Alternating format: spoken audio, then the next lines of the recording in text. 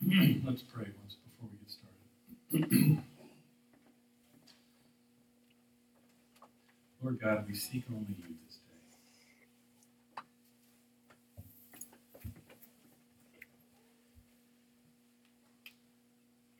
So let these words that will come from me actually be words from you. Let them guide and instruct and bless. We thank you for all of your word and ask these things now in Jesus' name. Amen. Well, I thought it might be a good idea to at least address this situation before we get into this. And that is, obviously, I've been having some struggles speaking over the last couple of months. Just wanted everybody to know that I have been trying to do something about it. I've recently seen an ear, nose, and throat specialist. They think it's allergies, so I'm on a dose of nasal spray with some steroids in it, I guess. So I should be bulking up any time now. Either that or my nose is getting pretty good. And so, anyway, I appreciate the fact that you all have been bearing with me through this. Hopefully, we actually had an awesome time of prayer this morning, so it's being battled in the spiritual realm as well. And so, hopefully, we'll get this figured out sooner rather than later. But thank you all for your patience and as we go through this together. Well, 2 weeks ago, we began this series called How is Your Soul? And if you remember, the first sermon was really about your interior life, right? The whole, how are you doing from an inner standpoint? And the focus of that message was really on the spiritual disciplines that you can use to really keep that spiritual life alive and flourishing and even growing. So we talked about prayer, we talked about reading scripture, we talked about just being quiet, right? Taking that time to just be quiet before God and seeing what it is that he might have to say to us. And then the second sermon, we talked about family life and how your family is both a treasure and a discipleship school as well as a mission field at times. And so we're going to look at two more areas over the next couple of weeks, your work and your calling. And so today is going to be work. We're going to talk about your work life and how that all kind of ties together with this whole issue of your soul. So I'll start out with a question. Was there ever a moment when your work became a joy or that you experienced great joy at work?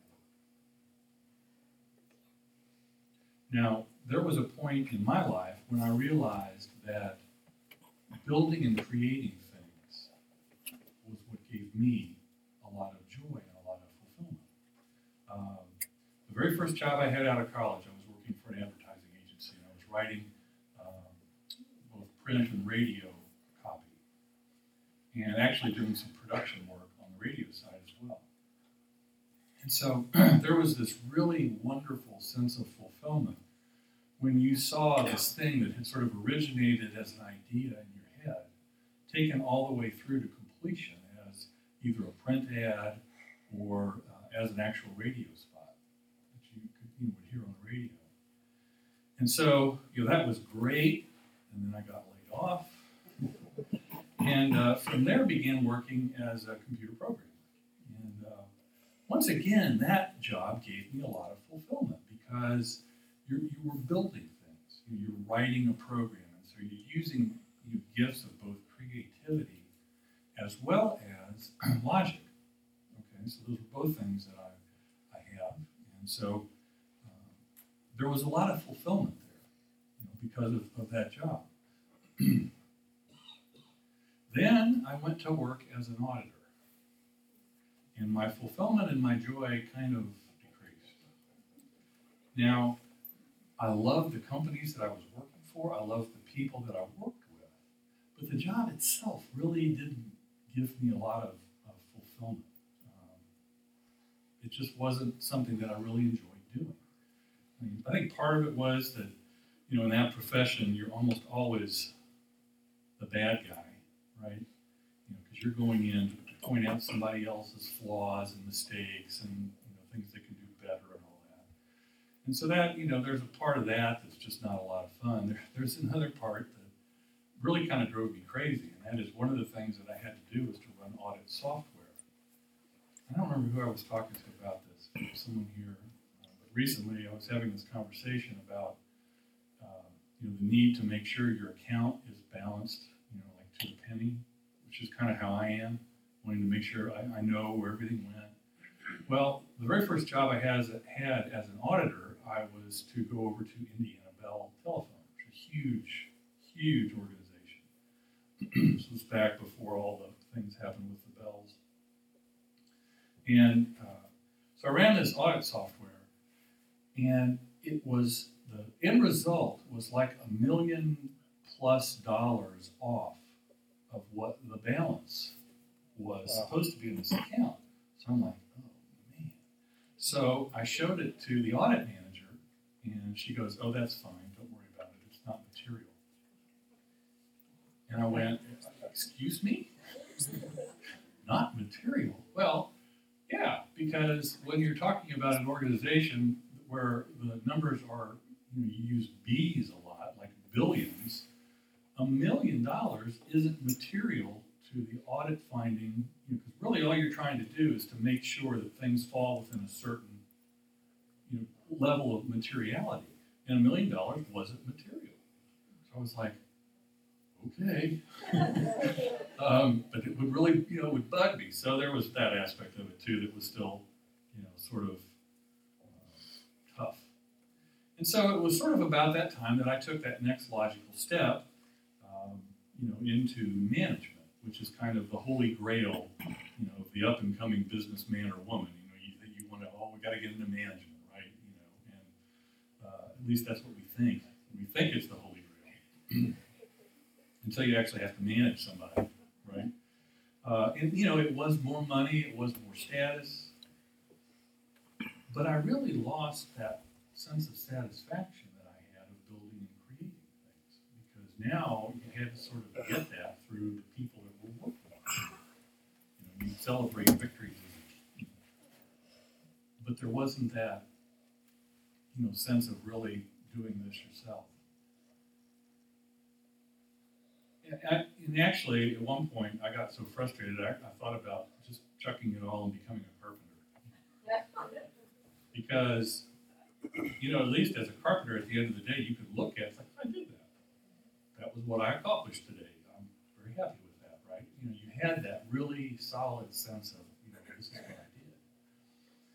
So, that really wasn't practical, however. That was kind of like a little pipe dream. And so, eventually, God called me into this job. And surprise, surprise, I found fulfillment and joy once again. I get a lot of satisfaction from the creative process of writing messages, even though, like any pastor, I have a love-hate relationship with it, right? You finish a message, you're very happy, and then you know that you got to do another one in 7 days. And it happens week after week after week. And so there's definitely that, okay, I love doing it, but it's like there's always another. So you can never really relax. And also, the real joy that I get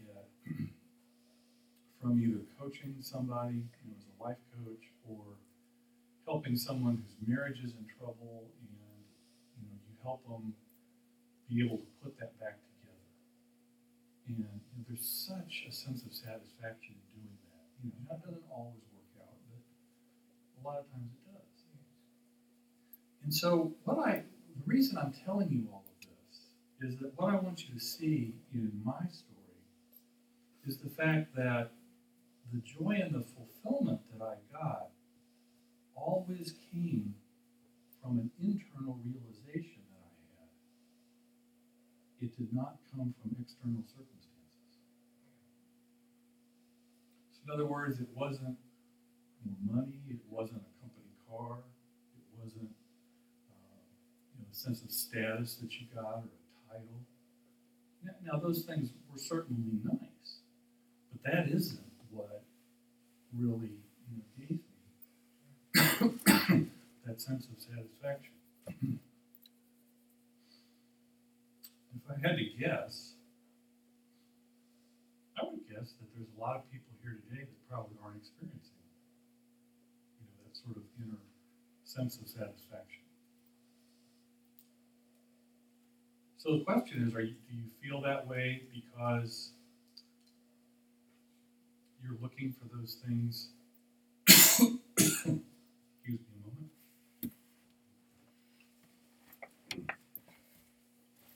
Ow! Oh, sorry.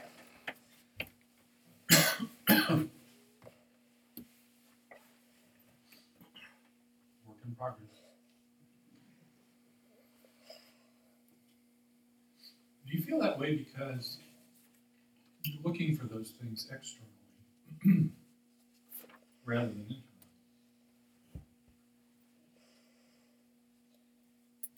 Or is it that you just really don't have the right perspective about work?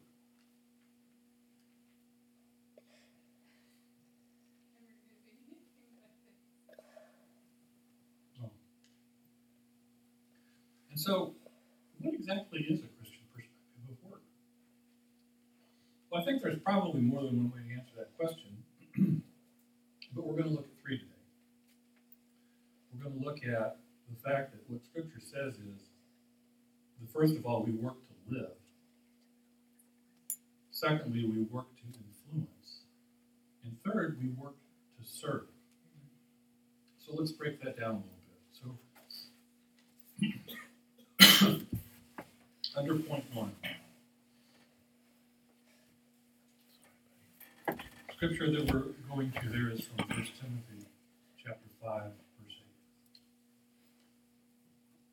8. Anyone who does not provide for their relatives, and especially for their own household, has denied the faith and is worse than an unbeliever. Now, there really are two different ways that you can disown your faith. One would be what you say. So if you start swearing, you tell a lot of crude jokes, you make crass remarks, you're really disowning your faith by doing those things. However, you can also disown your faith by what you do, the lifestyle that you lead. Titus 1:6 describes people who claim to know God, but by their actions they deny Him. And so one of the ways that Paul wanted believers to be blameless, even to those that were outside of the faith, was in this area of caring for family. And so in this verse he's emphasizing that someone who does not provide for their relatives, particularly their immediate family, has denied the faith. Now, the Greek word that's translated as provide actually has a broader meaning than just basic necessities.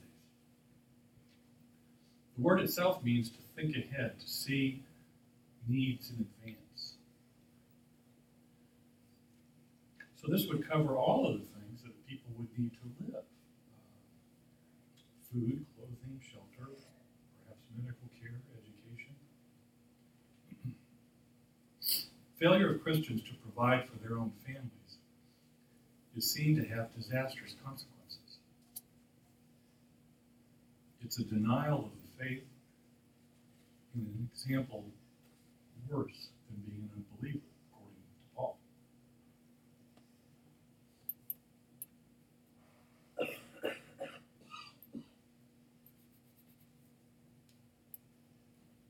Cost of solidarity.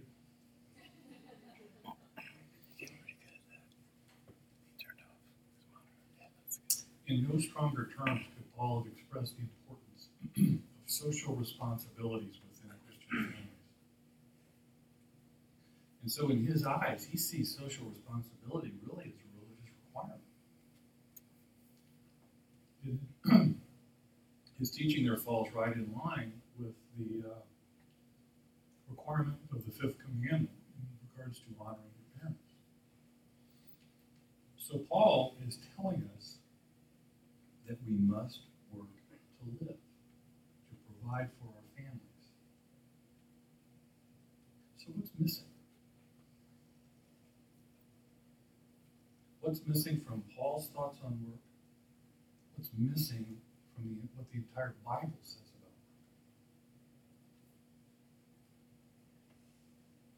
work? What's missing is that nowhere in Scripture does it say work is anything other than for provision. Scripture does not seem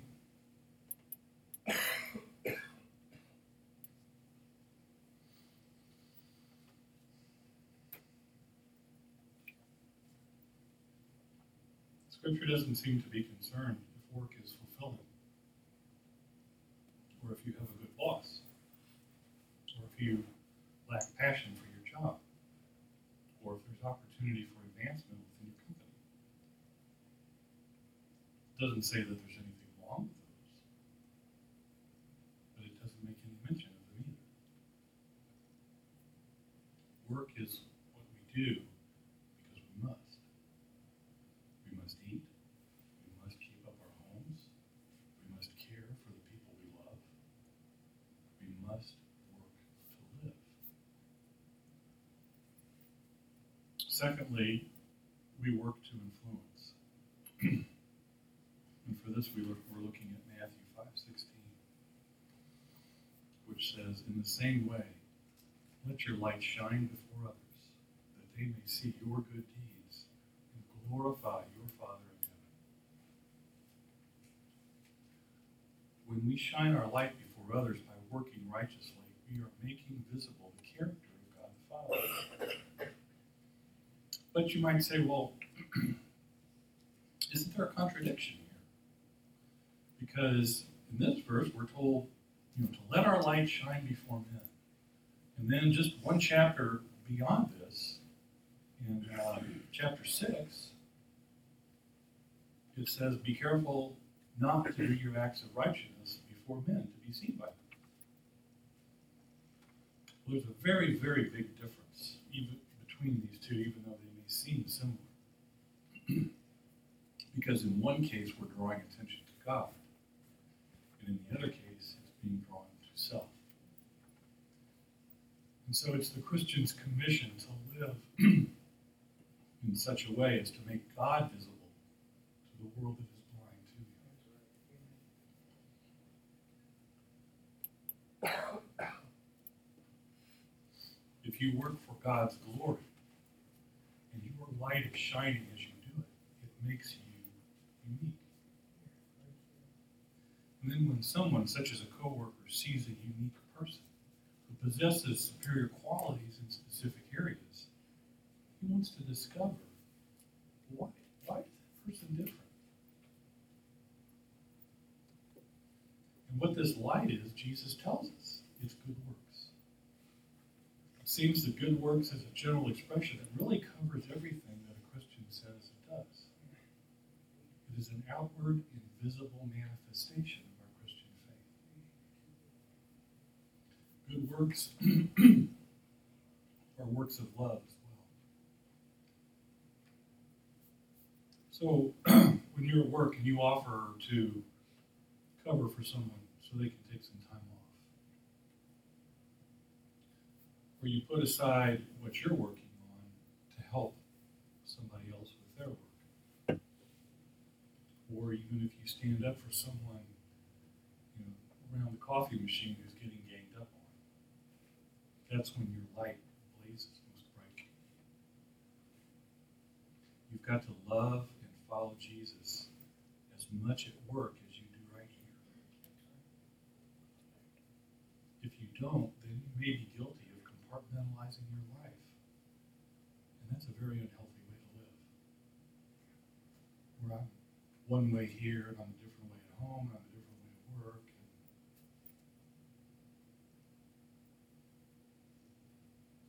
See, as a disciple of Jesus, we're not supposed to conceal the truth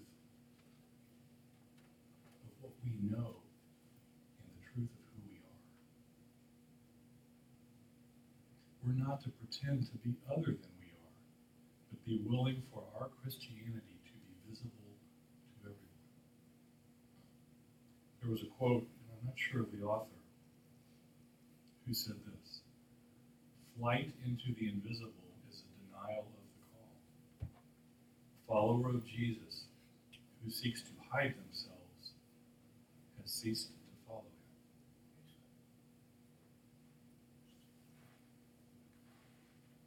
And then a quote of my good friend that I have not seen in years, but I will never forget. I've said this in church before. You don't have to go around telling everyone you are a Christian. Just make sure they're not shocked when they find out. Thus saith Pete. We are to be ourselves, our true, authentic Christian selves, openly living the life described in the Beatitudes and not ashamed of Christ. That's when people will see us, and they will see our good works, and seeing us will glorify who God is. How can we make sure that our light shines at work? There's a couple of things that you can do. And some of the guys who've been in the men's, I'm going through puberty again half the time. We'll recognize a few of these. My voice keeps cracking. What's up with that? Come in here one day and sound like Barry White. First of all, don't have unrealistic expectations, either of yourself or your coworkers. See, there's going to be times when your work is uninspiring, tedious, perhaps even confrontational. There's going to be times when the performance of your coworkers is going to be less than stellar. That was the nicest way I could think to say that. And so work, like everything else in the world, falls under the curse of sin. God described it to Adam as painful toil. Doesn't mean work itself is a curse, just that it's not going to be fun all the time. Secondly, don't let work be your primary source of significance and identity. I really think that saying that you are what you do, it's just as silly as to say you are what you eat. But that's the way we think as a society, right? The first question after we ask someone their name is, what do you do? Exactly. And so, what do you do tends to define who we are. But that, it's exactly what Mary was talking about this morning. You just look down there on the wall at that poster on the wall that says identity. That's who you are. Work is what you do. And don't confuse the two. We also need to find a way to remember that work is about provision, not conspicuous consumption. Okay? So, avoiding that trap of materialism, avoiding that desire to get, everything, and then we end up in a mountain of debt. And so it's got, if we keep our focus on the fact that Scripture says it's about providing for your family. It's not about, the next biggest TV to come out. You can put on a whole wall. And then the last one is really just keep your work life pure. You can be friendly, just don't be flirtatious. The guy that I worked with at the very first job I had, one of the account executives, said something to me once that I've never forgotten. And he talked about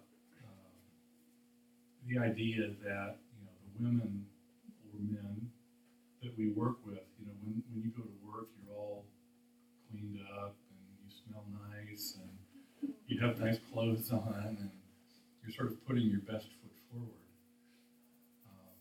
And that's not always the case at home. And so you need to really focus on the fact that that's a trap. And avoiding that trap is very important. And so the way we conduct ourselves at work can be a huge influence on our coworkers. And so we need to work in such a way that we can let our light shine. And then finally, the third point, we work to serve.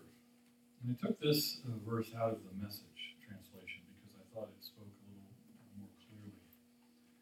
And so that says, and work with a smile on your face, always keeping in mind that no matter who happens to be giving the orders, you're really serving God. Good work will get you good pay from the master, regardless of whether you are slave or free. Now, this passage was originally written to slaves. But I think the teaching in this section can apply just as equally to the work done today, and really shows that a worker's motivations and his standards of workmanship are to be the best possible because they are done for the sake of Christ. Christian workers are to accept their position as workers and obey their bosses. That's what this is saying. And the work that they do is not supposed to be superficial or performed in some way so as to attract attention. We're supposed to work with sincerity of heart and conscientiously and with pure motives. And so as we engage in this kind of earnest work, that very action is causing us to serve our heavenly boss, our heavenly Father. And so it is possible to cook a meal as if Jesus were going to eat it, or to clean the house as if Jesus were to be an honored guest. It's possible for teachers to educate children, for doctors to treat patients and nurses to care for them, for lawyers to help clients, for shop assistants to serve customers, for accountants to audit books, and for secretaries to file paperwork, as if in each case they were serving Jesus. Now, can the same be said in relation to industrial workers who do tedious, machine-minding jobs, and miners who have to work underground? Absolutely. Absolutely. When you get up each day and you either go to work, or you work at home, or you attend school, for whom are you doing it? While not all of us may have a job situation that we may love, and in fact, we may even at the present time hate our job, the passages that we've been looking at call us to see our work as an act of thankful worship, bringing glory and fame to Jesus as we express our attitudes, words, and work ethic in the world. We work to serve those whom God has placed in our reach. And if you've been following along in your devotionals, and I hope you have, you've been doing this daily examine, where we reflect on stillness and gratitude, and then a reflection, joy and sorrow and hope. Those are those 5 things that are in the back of that devotional. Why don't you just take a few minutes each day and sort of look through those. And so with each of these each message in the series, there's another one that we question to that each week.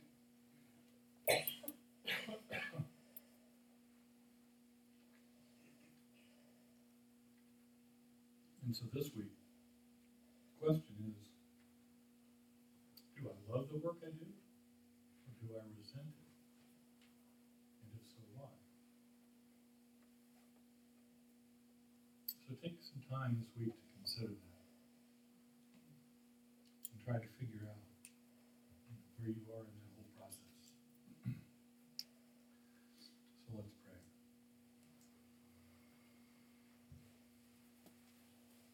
Holy Spirit of God, Each day you invite us to turn our energies to fruitful work, some of which serves to provide for us, and some that serves to enrich our lives in other ways. Give us eyes to see our current work from your perspective. Receive our work as an expression of our worship, and show yourself to us and to others within it. In Jesus' name.